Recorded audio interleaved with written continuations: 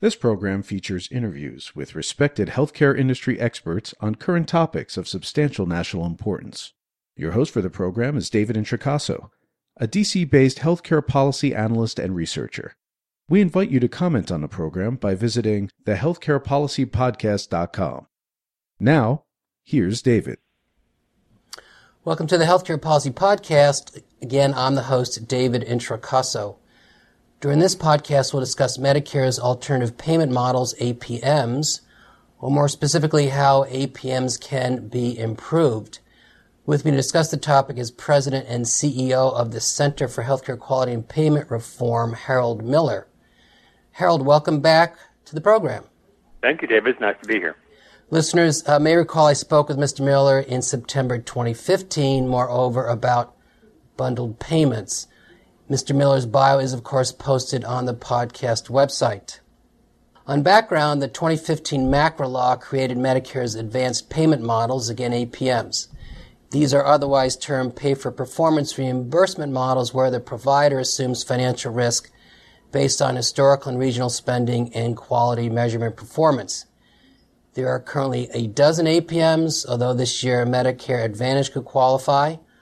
Almost all of these are demonstrations, and the flagship of APMs, or the one of current significance, is the ACA's Medicare Shared Savings Program, more commonly termed ACOs, because the vast majority of APM beneficiaries, or over 10 million, are assigned to it, or again, ACOs.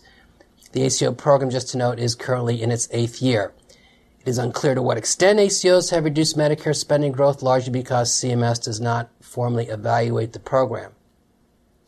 If the Medicare program is, however, to remain financially solvent, fee-for-service APMs must produce meaningful savings results, since the Medicare Advantage program, that currently enrolls over 33 Medicare beneficiaries and is rapidly growing, does not, in federal financial accounting terms, score savings. With me is again to discuss APMs, the flaws in their current design, and moreover how they can be better designed or generate meaningful savings, is Harold Miller. So with that as background, Harold, let me start by asking, we just celebrated, or some did, the 9-year anniversary of the Affordable Care Act. So if I could begin by asking, what's your overall assessment of efforts, moreover under the ACA, to reduce Medicare spending growth over almost now a decade's time? Well, I think it was called the Affordable Care Act, but most of the law and most of the attention has really been about improving access to insurance. And the law has clearly done that, but I think that the track record in terms of actually making healthcare more affordable is much weaker. There really weren't that many provisions in the law designed to deal with that. And the few that were there have had pretty slow implementation, I would say. One of the things, as you want to talk about alternative payment models today, one of the hopes was that the Center for Medicare and Medicaid Innovation that was created under the Affordable Care Act would really spark a lot of innovation in terms of the way Medicare and then hopefully other payers would pay for health care, but it's been pretty disappointing in terms of how much or how little it has done to do that in those 9 years. Yes, correct. I was going to follow up with your view of the Medicare Shared Savings Program December final rule, but we'll get to that. So let's move on to, generally, you've written now numerous detailed reports regarding Medicare payment reform over the last several years. Let's focus on your latest work.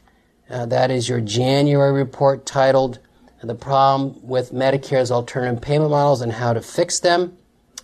Let me start by asking, what would an idealized APM generally look like?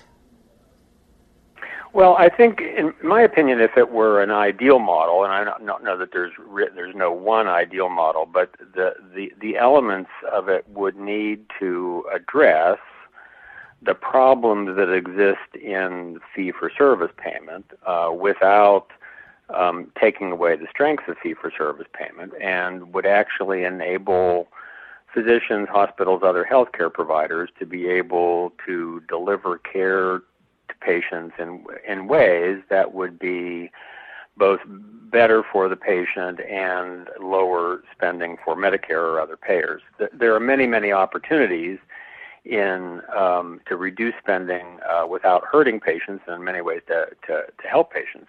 For example, there are many things that are done in healthcare that are problematic for patients. There are services that don't get delivered that would benefit patients, and there are barriers in the payment system to doing that. So an ideal payment system would remove those barriers in the payment system that would then enable healthcare providers to deliver better care at lower cost. And that's really one of the problems with the most of the current models, is they don't really remove the barriers that exist, and that's why I think that the results have been so lackluster. All right, let's get into the specifics here. So you noted there are barriers. What do you see as some of the primary or major barriers? Well, one of the major barriers is it's called the fee-for-service system, but there actually isn't a fee for every service, and there isn't a fee for many services that would be of high value. The simplest example of that to me is that there is no payment for your physician to answer the phone and talk to you if you have a problem. If you can get to the physician's office, the physician will be paid to see you in person, but you may not have needed to come in person. You may have been able to resolve the problem on the phone, but the physician doesn't get paid for that. If you go to the emergency room will get paid for that. The ambulance driver who takes you to the emergency room will be paid for that. But if you could have resolved your problem on the phone with the physician doesn't get paid for that. And it's not necessarily that you want to pay for phone calls, but if you only pay for office visits and the physician then has to spend their day filled up with office visits, they have no time to be able to respond to things. So there's many, many circumstances in which a patient really could identify a problem early or resolve a problem early in that fashion, but that doesn't get paid for. Now that's a simple example. Of a larger example is that there's been many, many, many projects that have shown that if you have a primary care practice or a specialty practice and they hire a nurse to be able to work with a patient with chronic disease, you will reduce the frequency with which that patient ends up in the hospital or ends up being readmitted to the hospital if they were already in the hospital. But Medicare still doesn't pay for that. They pay for certain arrangements for certain subsets of patients, but not all patients, and it isn't necessarily, the payment isn't aligned with doing that. So as a practical matter, that service doesn't get delivered, and as a result of not delivering that service, a lot of patients end up in the hospital, which is a much more expensive thing to happen and not very good for the patient because Medicare and other payers don't pay for the service that could have prevented that. Okay, thank you. Amongst others, you note in this January document, other than communication, there is generally, outside of hospice, no payment for providing palliative care. Of course, right. There is limited, in fact, just recently there was none payment for providing non-health care services. And, of course, the provider can get paid for reimbursed services, whether or not, as you say, the services are delivered in the highest quality way and whether the services have a positive or even negative effect on the patient. So variations on a theme here. Right. So let's go to, so obviously the solution or a solution would be to start paying for these services. That would be allow care to be delivered in some more efficient manner. What other, you do note a number of other opportunities for how these models can be improved. What are some of those other opportunities? And of course, you do talk about or imply certainly capitation, and as well make note of indirectly, at least, a risk adjustment. Right. I mean, so first of all, fundamentally, almost all of the things that Medicare has done in the space of alternative payment models doesn't actually pay differently for anything. They're all premised on the notion of shared savings, which says that if you can figure out where to find the money to deliver a service that doesn't get paid for today, and if it in fact reduces spending, then in a year or so, maybe we'll give you some of the money back, which doesn't exactly work very well for the primary care physician who's being underpaid today. Some of the models say, well, we'll give you more flexibility by giving you a bundled payment, but the problem is then the bundled payment rolls everything together and it doesn't actually adjust for differences in patient needs. One of the strengths that people criticize fee-for-service is though it somehow has no redeeming values. Fee-for-service actually wouldn't have persisted this long if it didn't have some redeeming values. One of the things about fee-for-service is that it's a naturally risk-adjusted system. If a patient needs more services, then they can get more services and they'll be paid for under fee-for-service. The problem is whenever you substitute some of these alternative payment models, population-based payments and bundled payments, that eliminate the ability to deliver more services to patients who need them, you have the risk that you're going to have patients who are needier patients not being able to get the care that they need because now they're being underpaid for. We may be overpaying in some cases for patients who are healthier today, but we may be, under these other models, we're underpaying for the patients who are sicker. So I think those things have to be addressed, and most of the models really don't tie quality to the individual patient. They're all based on population averages. So if on average the patients are getting good quality, then you get a bonus or you don't get a penalty. But the individual patient doesn't care that the fact that all the other patients are doing fine. The issue for them is, am I getting good care? And none of these models tie payment to whether the individual patient themselves is getting the care that they need. And I think that's a serious problem from the perspective of the individual patient, who's in fact paying cost sharing for all of these services and would like to know that whenever they pay that amount that they're going to be getting good care. Mm-hmm. You did mention underuse, and that's the potential stinting problem. Right. You do also make note of the fact that while APMs are by definition defined as putting the provider, quote unquote, at a risk beyond financial risk beyond a nominal amount, there is little or no evidence to support that care improves when providers are under financial risk. So these models are based on a certain expectation that's absent evidence. The other point that you make, I would interrupt for a second and say, I mean, one of the myths is that somehow there is no risk in the fee-for-service system, mm-hmm. which is completely false. I mean, any physician or hospital that is delivering services under a fee-for-service, where they're paid for every individual service, they're at risk. They have to hire staff, they have to, buy equipment, they have to do all of that, and they're at risk as to whether they're going to get enough patients to be able to cover their costs. So they're at risk. But they're at risk for something that they at least believe that they can control, that, based on their quality, whether they can get enough patients to be able to do it. One of the problems with the way the alternative payment models has been structured is that it's not just putting the patient, the physician or the hospital at risk, it's putting them at risk for something that they may not be able to control. So, for example, in Medicare's oncology care model, which is designed to improve the care that's delivered to patients with cancer, and the payment goes to oncologists, Medicare puts them at risk for everything that happens to the patient while they're getting chemotherapy. If they're in a car accident, if they fall and break their leg, if they've had a pre-existing heart condition and have a heart attack which has nothing to do with their chemotherapy treatment, the oncologist is penalized for that. And that's the kind of risk that people can't manage, and why they don't want to participate in something whenever you say you're going to be at financial risk, basically trying to turn individual physicians into health plans. Yes, thank you. I was going to get to that. You do note this issue of providers' payments should be based on things providers can control. That would be the solution. Another example would be under ACOs. If an assigned beneficiary gets care, and they're prospectively assigned, gets care from a physician outside of the ACO panel, the ACO is responsible, or that utilization reimbursement goes towards the ACO's benchmark, even again, that assigned beneficiary received that care from someone else outside the ACO, and it was unbeknownst to the ACO.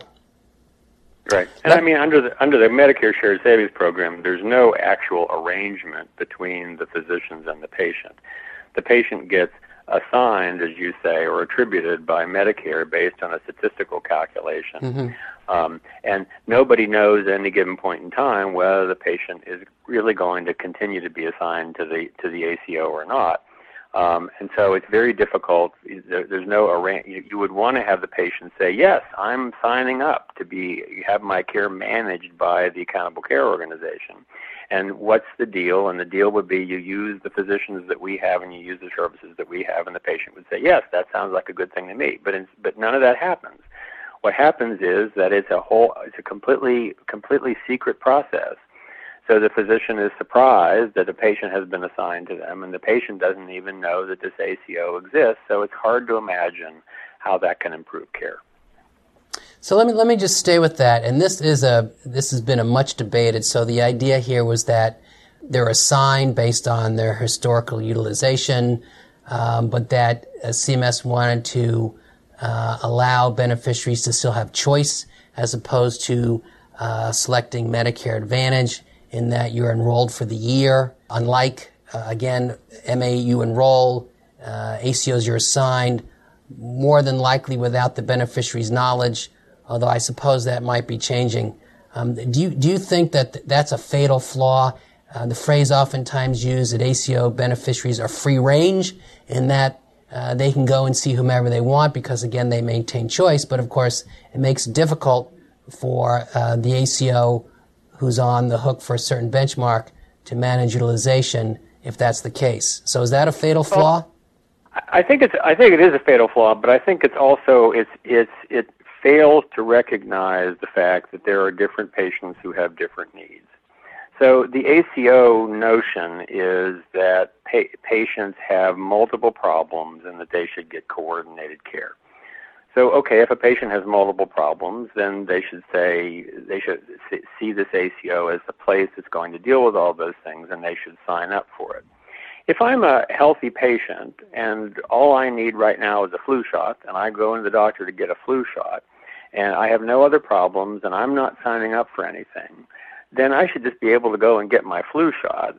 But under the ACO program, I could actually be assigned to that ACO because I had one visit during the course of the year with a primary care physician, which from my perspective as a patient was not intended to commit me to anything other than getting a flu shot. But from the ACO's perspective, all of a sudden they have that patient. And again, there is no contract being signed. There's nothing saying, we'll give you your flu shot, but you have to recognize that now you have to use our services for everything else. It would be like buying a book from Amazon and then suddenly finding that you were not allowed to shop anywhere else. Secretly, because you bought at Amazon, you are now committed that you have to buy everything at Amazon for the next year. No one would voluntarily sign up for that.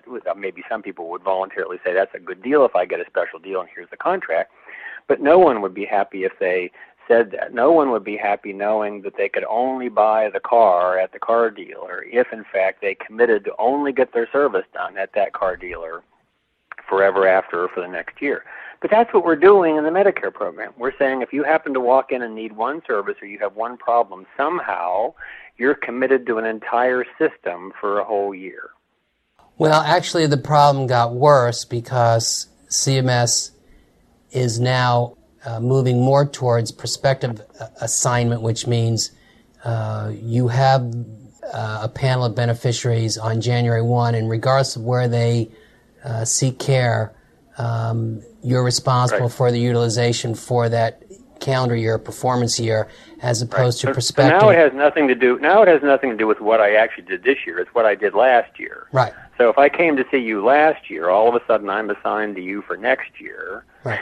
You know, even though I might have decided that I didn't want to see you anymore next year. You know, but under Medicare, we'll look and now prospect. It's not prospective an agreement to prospectively use the ACO. It's prospective assignment based on what happened to you last year. Correct. Yes. Let me ask a question that I don't hear much discussed or debate. So initially, ACOs could not participate in BPCI, the bundled payment arrangement, and then when in 2015 the related comprehensive care for joint replacement was announced for hips and knees, ACOs were precluded, but then CMS allowed ACOs to also participate in bundled payment arrangements. They also now allow ACOs to participate in the Comprehensive Primary Care Plus demonstration. So my question is, do you think this is helpful for providers to be able to play in multiple pools, and or by allowing such, there's some tacit admission that there's overlap or redundancy, because one could argue an ACO is effectively does bundled payment, meaning they're responsible for utilization for that bundle of services for that patient for A and B services for that year. Well, they're not really. I mean, the problem is that all of this is fundamentally, it's all a shared savings model, which says that after the fact, we will decide look at what everybody's spending, we'll decide whether or not they save money, and then we'll give it to somebody. Mm-hmm. And so the problem is that there is nobody really has a sense of what the amount of money they have is to work with. Now, that's one of the problems in fee-for-service, is in fact that we sell health care by the part. We don't sell whole products. We sell people individual parts of services. But even in the bundled payment initiative, there actually isn't any well-defined thing that when you walk in the door to get hip surgery, there is not actually a bundled payment for hip surgery. It's only after you go to the hospital and have the hip surgery, and if you come out of the hospital and you are assigned to the hip surgery DRG, which you'll only be assigned to the hip surgery DRG if you didn't have complications severe enough to assign you to another DRG, then you're in the bundle. Well, that's not really a bundle. A bundle says, I'm coming in the door to get hip surgery. I want to know what it's going to cost me to get hip surgery. I want to know that the person who's giving me hip surgery has a warranty on that if there's something that goes wrong, it's their fault, they're going to fix it, and they're not going to charge me anymore for it. And CMS has failed to do that yet. So that's why there's this fight between everybody, because nobody knows in advance that the patient is really theirs. Nobody knows what the number is that they have to work with. And it's a problem from the ACO's perspective, is because the ACO doesn't have any good way of, if there is savings, of knowing who is responsible for those savings. There's no way to say, it was the orthopedic surgeons that generated the savings, so we will allocate a portion of the shared savings to the orthopedic surgeons because they're the ones that did the work. And so you end up having this sort of weird prisoner's dilemma problem in ACOs, is that any of the individual members of the ACO are going to say, well, do I work hard to try to save money with the hope of getting shared savings? Because there's no assurance. The ACO has no mechanism of assuring that if I generate savings, I'll get some of that money back. It's generally just spread across all the folks in the ACO, and a lot of it goes to the hospital first. So you say, well, geez, what would be better for me would be, I hope somebody else generates savings. I'll continue to do what I've always done, and then I'll get a piece of the savings that somebody else generates. So guess what? Nobody generates any savings. CMS terms this, who gets the savings, accounting for overlap, and that's the instance where the assigned ACO beneficiary is also receives a hip or knee or some bundled payment under one of these other bundled payment demonstrations. Who gets the savings is really a very difficult exercise in calculating. We have time for, let me ask you about, you do serve on the PTAC. Yes, the Physician-Focused Payment Model Technical Advisory Committee. Thank you very much. The committee, I just looked at the website, which is hosted by ASPE, has received over 30 proposals. Mm-hmm. The committee has made some recommendations for testing of some of these proposals. To my knowledge, and I feel free to correct me, to my knowledge, CMS has not fielded any of these recommended. CMS has not implemented a single thing that PTAC has recommended. Okay, so my question is, what's your understanding of why that is, and what do you think ultimately PTAC can contribute to improving our number of alternative payment models? Well, I think we may know a little bit more in the next few months. There are indications. The Center for Medicare and Medicaid Innovation has indicated that they are, in fact, going to be announcing soon some models that were based on PTAC recommendations. What no one is clear about is what it means to be based on PTAC recommendations. And I think one of the concerns that I have, at least, is that when you have physicians who've gone to the trouble of bringing in a payment model, and PTAC has said that that model makes sense, it may need some tweaks, but it makes sense, but I think that there should be a deference to that, and CMMI should try to implement that model that the physicians develop, not simply cherry pick whatever aspects of it they like and then turn it into something else. Because I do think we have much too much of a top-down approach in healthcare, and I think we need to get a bottom-up approach. We need to have the people who are actually taking care of patients identifying what could be done differently to improve care to patients and reduce spending, what the barriers are in the payment system, and how to overcome that. And I think that if we allow that bottom-up approach, we will get a lot better results than what we've been getting so far, a lot faster. Thank you. I will make note that one of your colleagues, Bob Berenson, had a recent essay out noting that the PTAC's authorization should be expanded to be able to address shortcomings or imperfections in the fee-for-service schedule. So I'll just make note of that. Well, and that's in fact because there are barriers in the current payment system that you don't necessarily need a whole model for. You ought to be able to fix them, but that's not within the PTAC scope. Right, current scope, correct, yes.